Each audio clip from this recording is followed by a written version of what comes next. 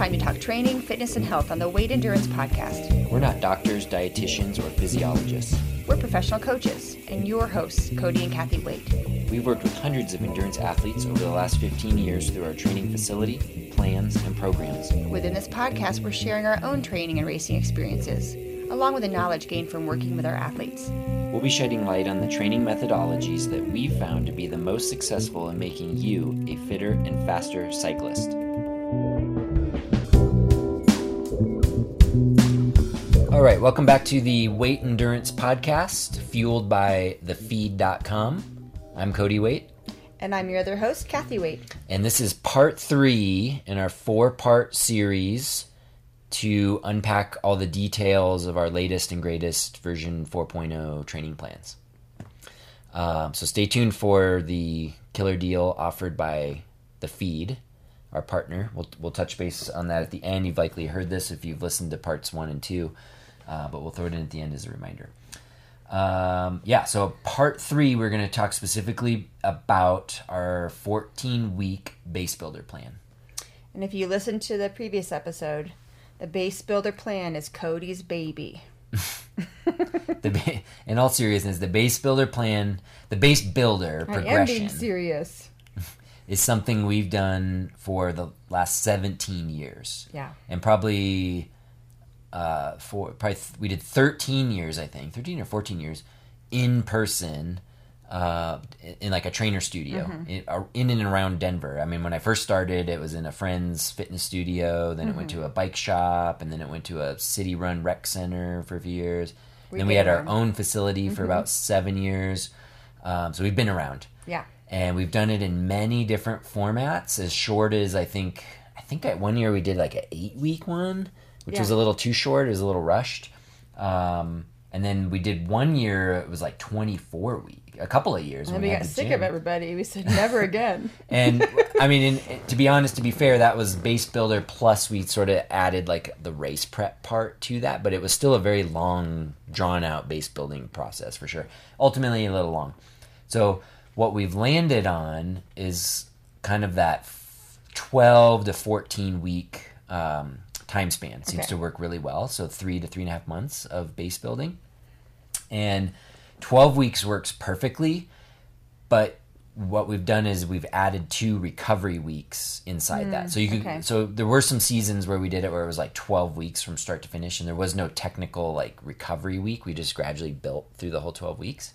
And that works, but I think it works better if not from a physical standpoint, at least a mental standpoint, to have a break kind of in the middle, like a recovery week where you don't have to do like structure and you can train a little less. So that occurs at week 7, and then week 14 of the 14-week plan is also a recovery and like retesting week. So that's how we've landed on 14 weeks sort of being this ideal amount of time. So that's a little backstory on that. So should we dig into it? Yeah, let's talk about it. Like, what would you call a base builder plan? Did you come up with that phrase, base builder? It's sort of like so. Your trademark. I mean, it's not that creative, but I think you're building your base. Ring to it. Yeah, and base builder. So that's what we've called it. How would you describe it to somebody?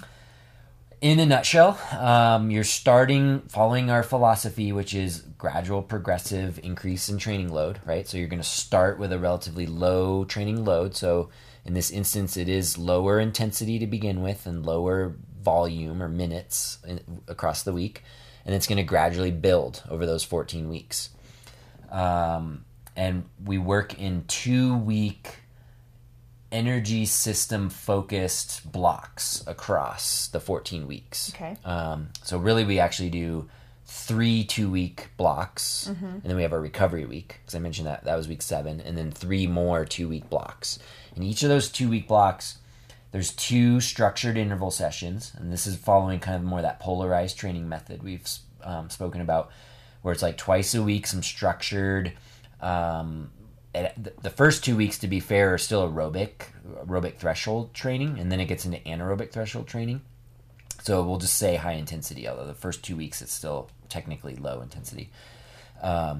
And gradually working through the higher intensity energy systems within like the bigger glycolytic energy system, like energy subsystems of anaerobic threshold. And in our nomenclature, we have kind of a low anaerobic threshold and a high anaerobic threshold range or zone. And I like to target the low end specifically and then the high end specifically. And that's that like anaerobic threshold zone, if you want to call it that. Then we go into a VO2 max kind of subsystem. And within those workouts, we also focus on like a zone. There's a high and a low. And we'll do intervals that focus on both ends of the zone kind of individually. Okay. And I can speak a little bit more about that in a second. And then anaerobic power, and that's kind of getting towards the top. That's our like 1 to 4 minute power, but we're doing short, high power intervals. And then the last one is peak power, or essentially like sprinting for 5 second, your best 5 second power. And moving across those 14 weeks. And when we're in those energy system interval sessions, we're going to do them by power primarily, and then just like check our heart rate as a secondary governor. Exactly. And we've spoken about that a lot in our podcast and whatnot. But yeah, train the high intensity stuff. You train by power. So using a smart trainer or a power meter, and you have specific power targets, power zones, you're trying to hit. And you're keeping an eye on heart rate. We've, talked about this before in the past, where we don't actually want to go too hard. The intervals are designed in such a way to kind of have you sort of get your heart rate up to about 92, 93% of your max, give or take. If you're working harder than that, we recommend you kind of back it off, and that sort of thing. So, and there's descriptions in that within the workout, but go listen to our past episode 58, when we talked all about the high intensity training methods that we do in regards to power versus heart rate. And that's always a good discussion. So it does have that. And then the low intensity side of the equation, we use heart rate. And that's just kind of like our principle or our philosophy, how we kind of do everything. And that stays the same in Base Builder as well. As always, you can do these workouts indoors or out. Erg users can rejoice now, for those high intensity workouts in particular. You can use erg mode and do those high intensity intervals. And then when you're doing your aerobic work, I'm still a fan of go by heart rate. So take it out of erg mode. So take it out of erg mode and free ride, or go right outside if you can, and do that sort of thing. And then across the plan, as your intensity is increasing through those targeted energy systems, you're also potentially going to gradually increase your aerobic volume as well. And that's kind of midweek. There's a aerobic threshold ride in the mix, and also a shorter aerobic ride midweek. And then the weekend has the longer sort of aerobic endurance rides. And that's one that you potentially or ideally want to be able to extend and get those extra TSS as the weeks go by through going longer and longer on those weekend rides. As a side note, for those that are sort of constrained by like total like minutes per week they have available to train, and can't extend the long ride during the week, you can always revert back to aerobic threshold intervals. And do more of those and spend more minutes near your aerobic threshold as opposed to a slightly lower heart rate. Well, I was going to say within a shorter ride. So it's like your long ride volume doesn't have to grow, but the number of minutes at your aerobic threshold within that ride could grow, and you'll get more TSS that way. Got it. Does that make sense? Okay. So kind of like two ways to skin the cat. If you have more time, spending more time on your bike is, I would argue, optimal. But if you are time crunched and don't have that, do more riding at that aerobic threshold, you'll get more TSS. And still be following that polarized model. You'll just be like right up under that aerobic threshold doing that. And what kind of like weekly load increase would someone be looking at? Yeah, so those that are familiar with Training Peaks and the performance management chart and their CTL graphs and things, we've spoken about, being built around a progressive load. How much that CTL line, that fitness line, goes up is referred to as ramp rate. And if we speak in terms of a weekly ramp rate, so how many CTL points you're going to increase, something around 2 to 4, maybe 5, that's on the higher end, across the 14 weeks is sort of a typical expectation of what to find. So to put that in perspective, across 14 weeks, a rider might see 25 to maybe 50 CTL increase over the 14 weeks. So you can see how the plan is built. You can enter this at a relatively low level of fitness or CTL, and 14 weeks later potentially gain 25 to 50 CTL points, which could be significant. I mean, if you start at, say, 30, you could end at 80 or more, and that's just the finish of your base, and be pretty fit by the end. Yeah, that's awesome. Yeah. I'm looking forward to that because I think I'm still like 33. Right, because you had some setbacks. I had some setbacks, but I'm ready to go now. Yeah, for me, it's like usually when I'm about halfway through base builder, I'm starting to feel pretty fit. Like I could do just about anything I need to do. I'm maybe not like peaked by any means, but like I'm fit and I could like jump into a race or be competitive on a fast group ride or something like that, kind of halfway through base builder. And by the end, I could definitely race. You're not far off of a peak, especially for a shorter distance race at the end of base builder. And then on the resistance training side of things, or strength training side of things, it does drop down to twice a week from 3 times a week that you were doing in base prep, but it gets a little bit progressively a little bit heavier lifting in there. You want to talk about that? Yeah, let's chat about that for a second. We use an app called Train Heroic. It's very user-friendly. And in their system, they refer to working max as like their terminology for like a 1 rep max. So if anyone has like strength training background of any kind or CrossFit, people would, like to talk about, oh, my 1 rep max for deadlift is fill in the blank. My 1 rep max for bench press or back squat. Well, back in the day when we had our trainer studio and we ran classes, it made me incredibly nervous to try to get people to find a 1 rep max. I would often encourage them to find a 3 rep max, and we would take a percentage of it. It just stressed me out so badly. Right. And I just don't think the reward to risk is worth it. And I think you would agree on that too. Yeah, I would agree. Especially as we get older. So well, especially as people are doing this maybe on their own. Yeah, There's one thing if we were watching them and it's all of it. Yeah. It's like, what kind of experience do you have? How's your form? Fill in the blank. So I really like that Train Heroic has this built into their app where first, if you've never used the app, they have no data on you. So you have to put some sort of guesstimate into like your profile settings. Like what would be a fair and safe working max for your deadlift and your squat? Well, let's talk about that. I think what we used to say in person would be that you could roughly guesstimate that you could deadlift your body weight and you could back squat 75% of your body weight. That's a good starting That's point. A starting point. It's a conservative starting Yeah. If you have no idea, go with that. If you have some idea, you think about what you accomplished last year, the year before, you could go with that, but I would reduce it by something, knowing that you may not have been doing routine work and you're not as strong. So you would put that information as a starting place in Train Heroic, but as you go through strength sessions and you input data, it will start tallying in some sort of algorithmic background fashion what an accurate working max would be for you. So say you had put in 200 pounds as your working max for your deadlift, but as you're going along, you're calculating data, you're entering data, it may tell you, actually, Cody, we think your working max is 210. Okay, great. So it would start adjusting for you.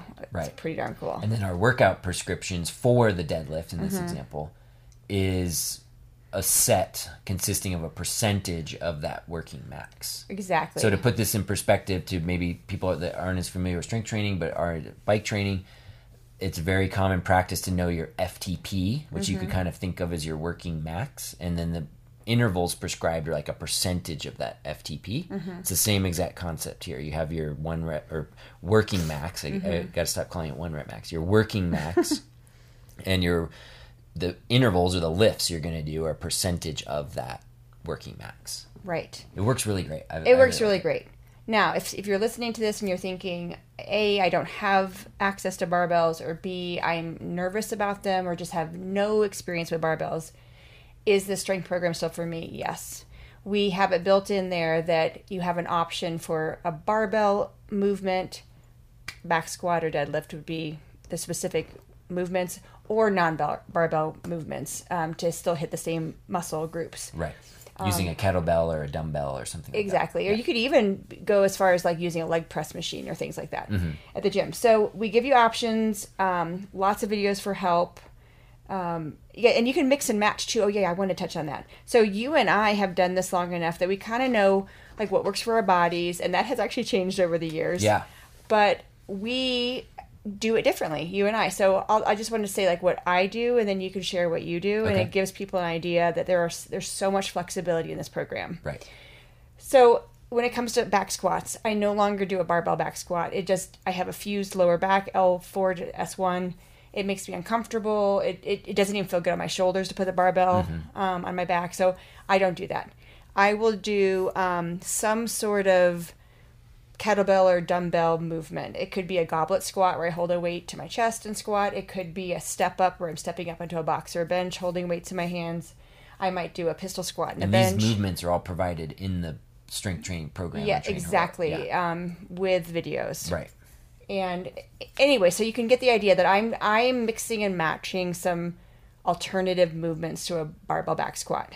And then when it comes to the hip hinge or the deadlift movement, I do love deadlifts so very much, but I've gravitated more towards using the hex bar, also called a trap bar, versus a classic barbell with classic deadlift body position. And some would say that the hex bar deadlift is sort of a combo between a back squat and a deadlift if you have your butt low. And that's great because you could just use it as a combo move. I still kind of keep that traditional body position where my butt's a little bit higher. It's definitely working my hamstrings and butt and low back. And so I will my heavier movement of the session is always the hex bar deadlift, and I'm calling it more of my hip hinge movement. Okay. So that's how I do it. What do you do? Yeah, so for me, big fan of back squats and the traditional deadlift for years. I really like both movements. Pardon me. But I too, as I've gotten older, and I don't have a fused back like you, but I've had back issues, as many people do when they get into their 40s.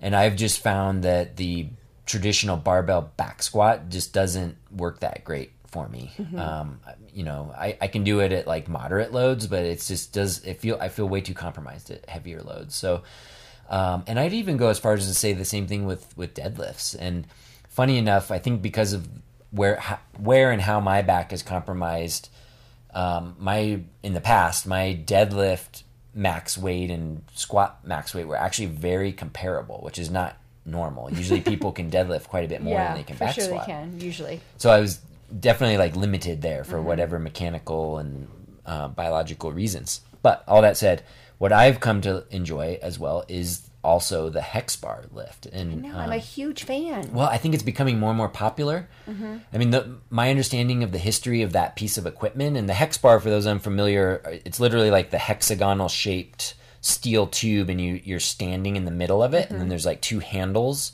as if you were picking up a suitcase on each side. Two buckets. And then the weights are outboard there. And, you squat down, but it's a squat and a hip hinge, and you stand back up, carrying the weight. And because the barbell's not at your shins and sort of, quote, in the way, it allows you to pick the body position that works for your physiological structure. Where before it's like you got to get your knees back, your shin, get the bar close to your shins and all that. Yeah, this is sort of a tangent, but if you've seen the hex bar and wondered what it was, consider having someone teach you how to use it. It's very cool. Yeah, it's a very great piece of equipment, and I think it was created by bodybuilders, and the reason it's called a trap bar is because they would train their traps, which is like the top of your shoulder. Oh, yeah. And doing like shrugs, basically, like shoulder shrugs. They would step inside the barbell, and stand up, and then shrug the bar. Yeah. Okay. Right, exactly. But then people started figuring out, well, you could do like this interesting combo of like a squat and a deadlift with it too. But anyway, I think it's gaining a lot of momentum, especially in the cycling world. I think it's even a tad more cycling specific in terms of the muscles being like fired and everything, with like the quads and the glutes and hamstrings. I remember Lee McCormick was a big fan of it, and he was promoting it through his social media, and I had never used it, and I was sort of stuck in like the classic CrossFit. Oh, I have to do a barbell. It has to look this way. Yeah. What is Lee McCormick doing? Right. Well, he kind of knows what he's talking about. Right. So back to your original question. So myself, following our Train Heroic plan, I do the kettlebell movements of the hip hinge and knee extension. Okay, so you do both of them. I do both of those. And I'll usually like a superset. So it's like maybe a single leg Romanian deadlift and a box step up is one example. And then, or like a lunge and a good morning exercise or something like that. So I'm getting that. But then for the actual, quote, heavy lifting where I'm adding, a lot of weight to it, which is super beneficial, that's where I do the hex bar deadlift. Okay. And I just do that. So I don't do the traditional straight bar deadlift anymore at this point. And I don't do the back squat. And the other little side note on that is what's great if you're doing this at home is if you're not doing back squats, you don't really need a squat rack. Right. All you need is a hex bar. Yeah. Right? It minimizes your equipment and expense even more. Yeah. And you can hide the hex bar under a bed or in the closet so it doesn't take up a lot of space. Like it's pretty useful. In fact, we carry it around in our RV sometimes when we go places. So we don't even have to go to a gym because we carry a few kettlebells and a hex bar and some plates and we're good. Right. So anyway, we're kind of going down a rabbit hole on that. I love the darn hex bar. Yeah. Okay. So that's what the strength training is all about in a nutshell. It's very systematic. The Train Heroic app's amazing. There's a 25% discount code in the cycling portion of the program to buy that plan. They're very competitively priced, like very inexpensive. And, it's optional. So if you aren't interested in strength training or you have your own thing, do that instead, by all means. But we do offer this, well-matched strength training program that goes with the base builder plan as well. So we get into a typical week. Yeah, run it through. So a typical base builder week, just to give you guys an idea.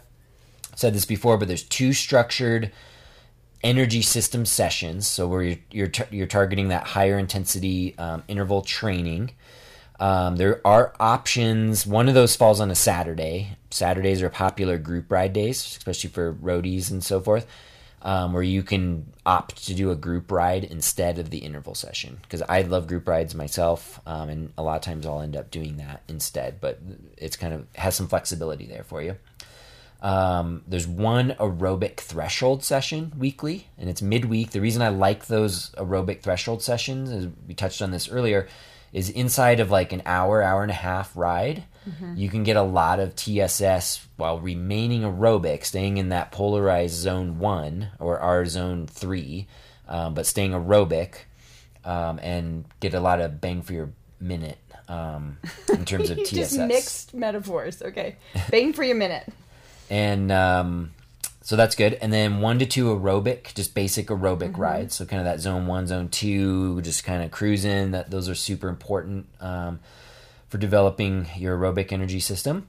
And then 2 gym sessions. So a typical week would look like Monday gym, Tuesdays the specific energy system session, so interval session.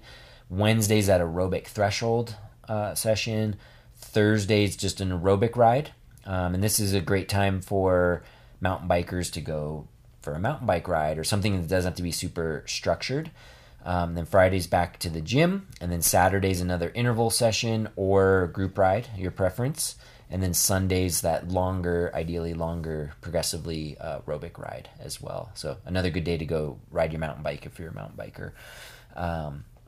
Is the typical week. And as written, it's the first week is around 8.5 hours and about 300 TSS. And that includes the 2 hours of strength training. And then the biggest week, so second to last week of the 14 weeks, works up to 15 hours, which is a lot of training, and 600 TSS. So you can see there, it gets up there to a pretty solid, I would call this like a mid to, by the end, a higher volume training plan. However, they are all adjustable. They are. So if someone still wants to target 600 TSS by the end, they would do more aerobic threshold minutes versus more hours of easy riding. Right. So it is possible to get, I think, close to 600 TSS in a few less hours if you're time constrained.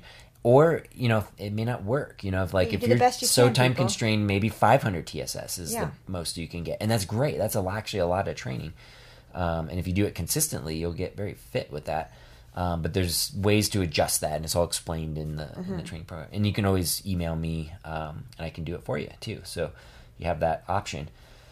So that's kind of the typical look of that base builder. Good stuff.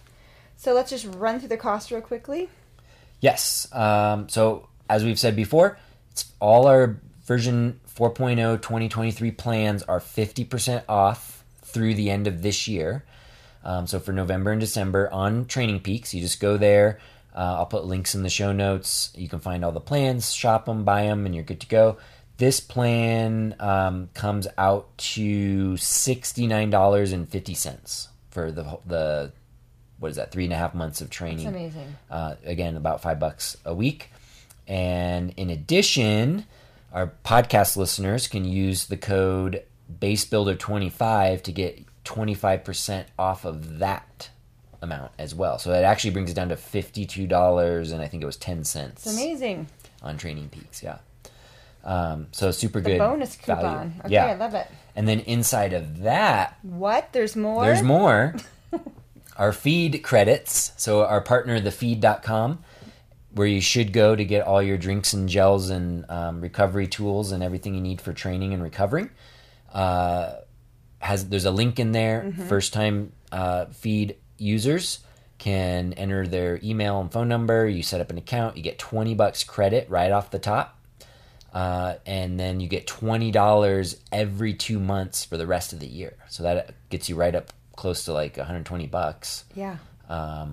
And pays for itself. So Yeah, and if you decide you want to get a few more things, if you spend $65 in an order, you get the $20 personalized water bottle for free. They're really nice water bottles, that Purist brand, easy to drink out of, easy to clean, and you can put your name or a friend's name or whoever, your dog's name on your water bottle, and that's kind of fun.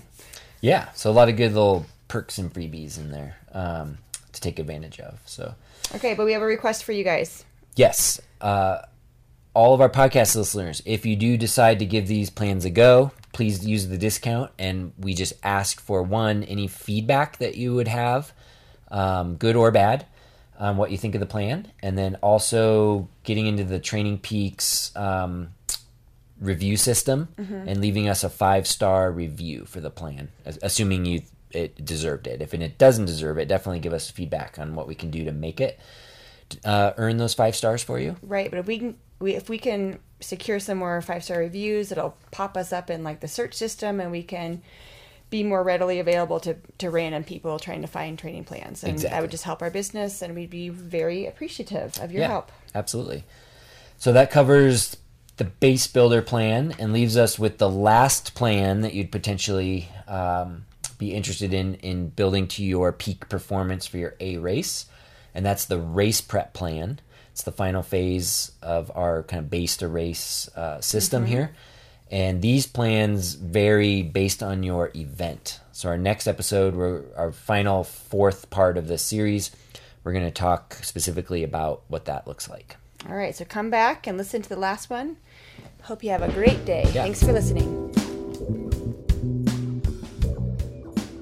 Everything we discuss on the Weight Endurance podcast, we integrate into our annual Base Builder training program and downloadable training plans. Our Base Builder program is an annual online virtual group training program with us as your coaches, allowing you to build your best cycling-based fitness possible to prepare you for your next riding season. We also offer downloadable training plans for base building, cycling-specific strength training, and specialized race preparation for road, gravel, mountain bike racing, and everything in between. Consider our training plan subscription service, where you gain access to all of our training plans for as little as $20 per month.